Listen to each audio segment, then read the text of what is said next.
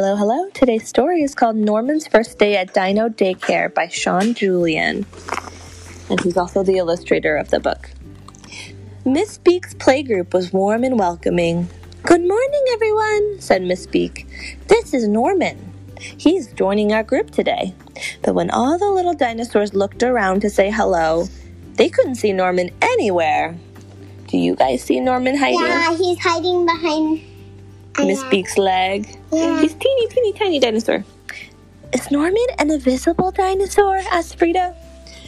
"Norman's not invisible," Miss Beak replied. "He's just a little shy." "Don't be shy, just say hi," said Jake in a big booming voice that shook the ground. This red dinosaur. Everyone was used to Jake's loud voice, all except Norman, of course, who had quickly hidden among the pencils. He was good at hiding. He's put himself in a box of pencils. because he's so small. Yeah, and he got a little bit nervous by Jake's loud voice. "Maybe we should use our indoor voices today," said Miss Beak.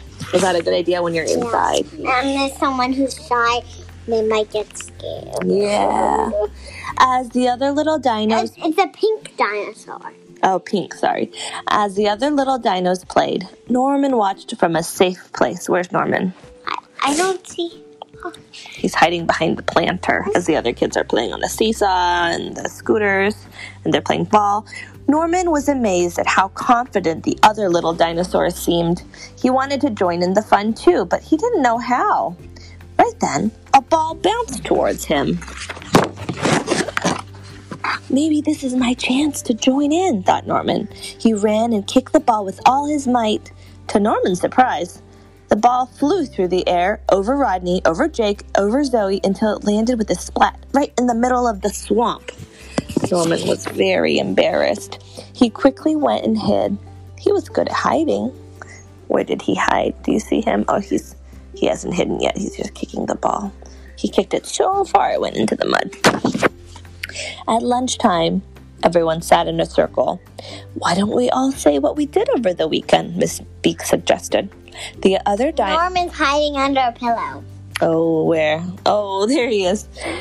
The other dinosaurs all talked happily, but for Norman, it was a very scary thing.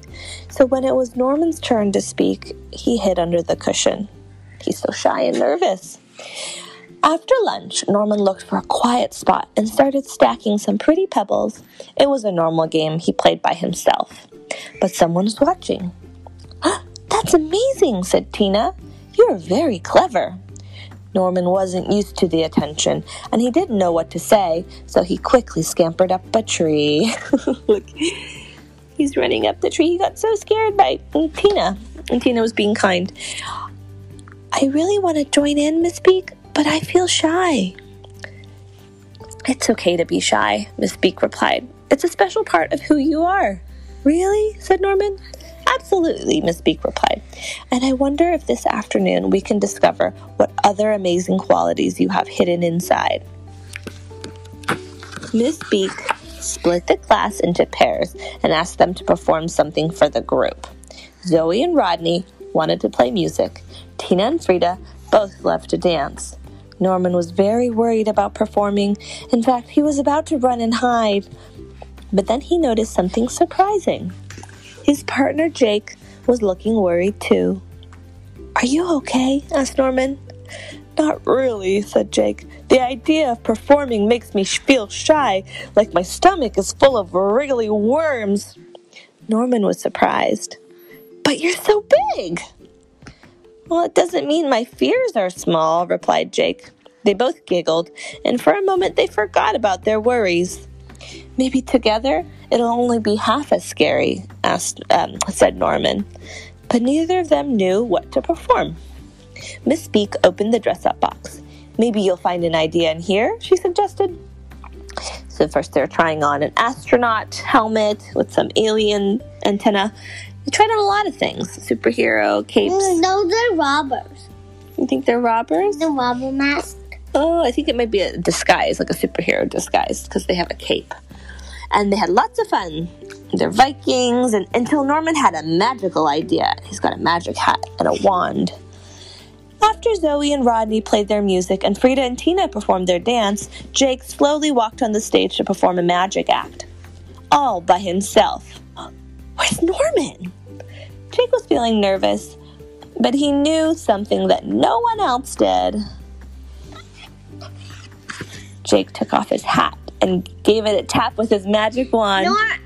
That's the yellow thing that was in his hair, in his head.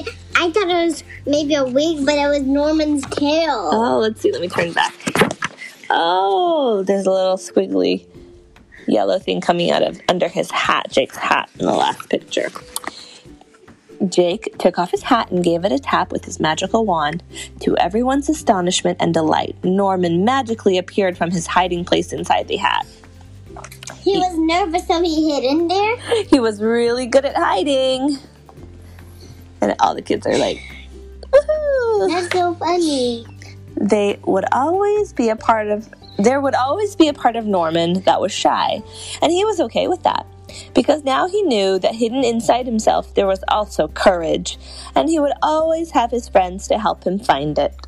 And now they're all working together to build making a town out of stones. Yeah, and they're making it super tall because all the dinos are standing on top of each other. And Miss Speak is just drinking her coffee. And that is the end.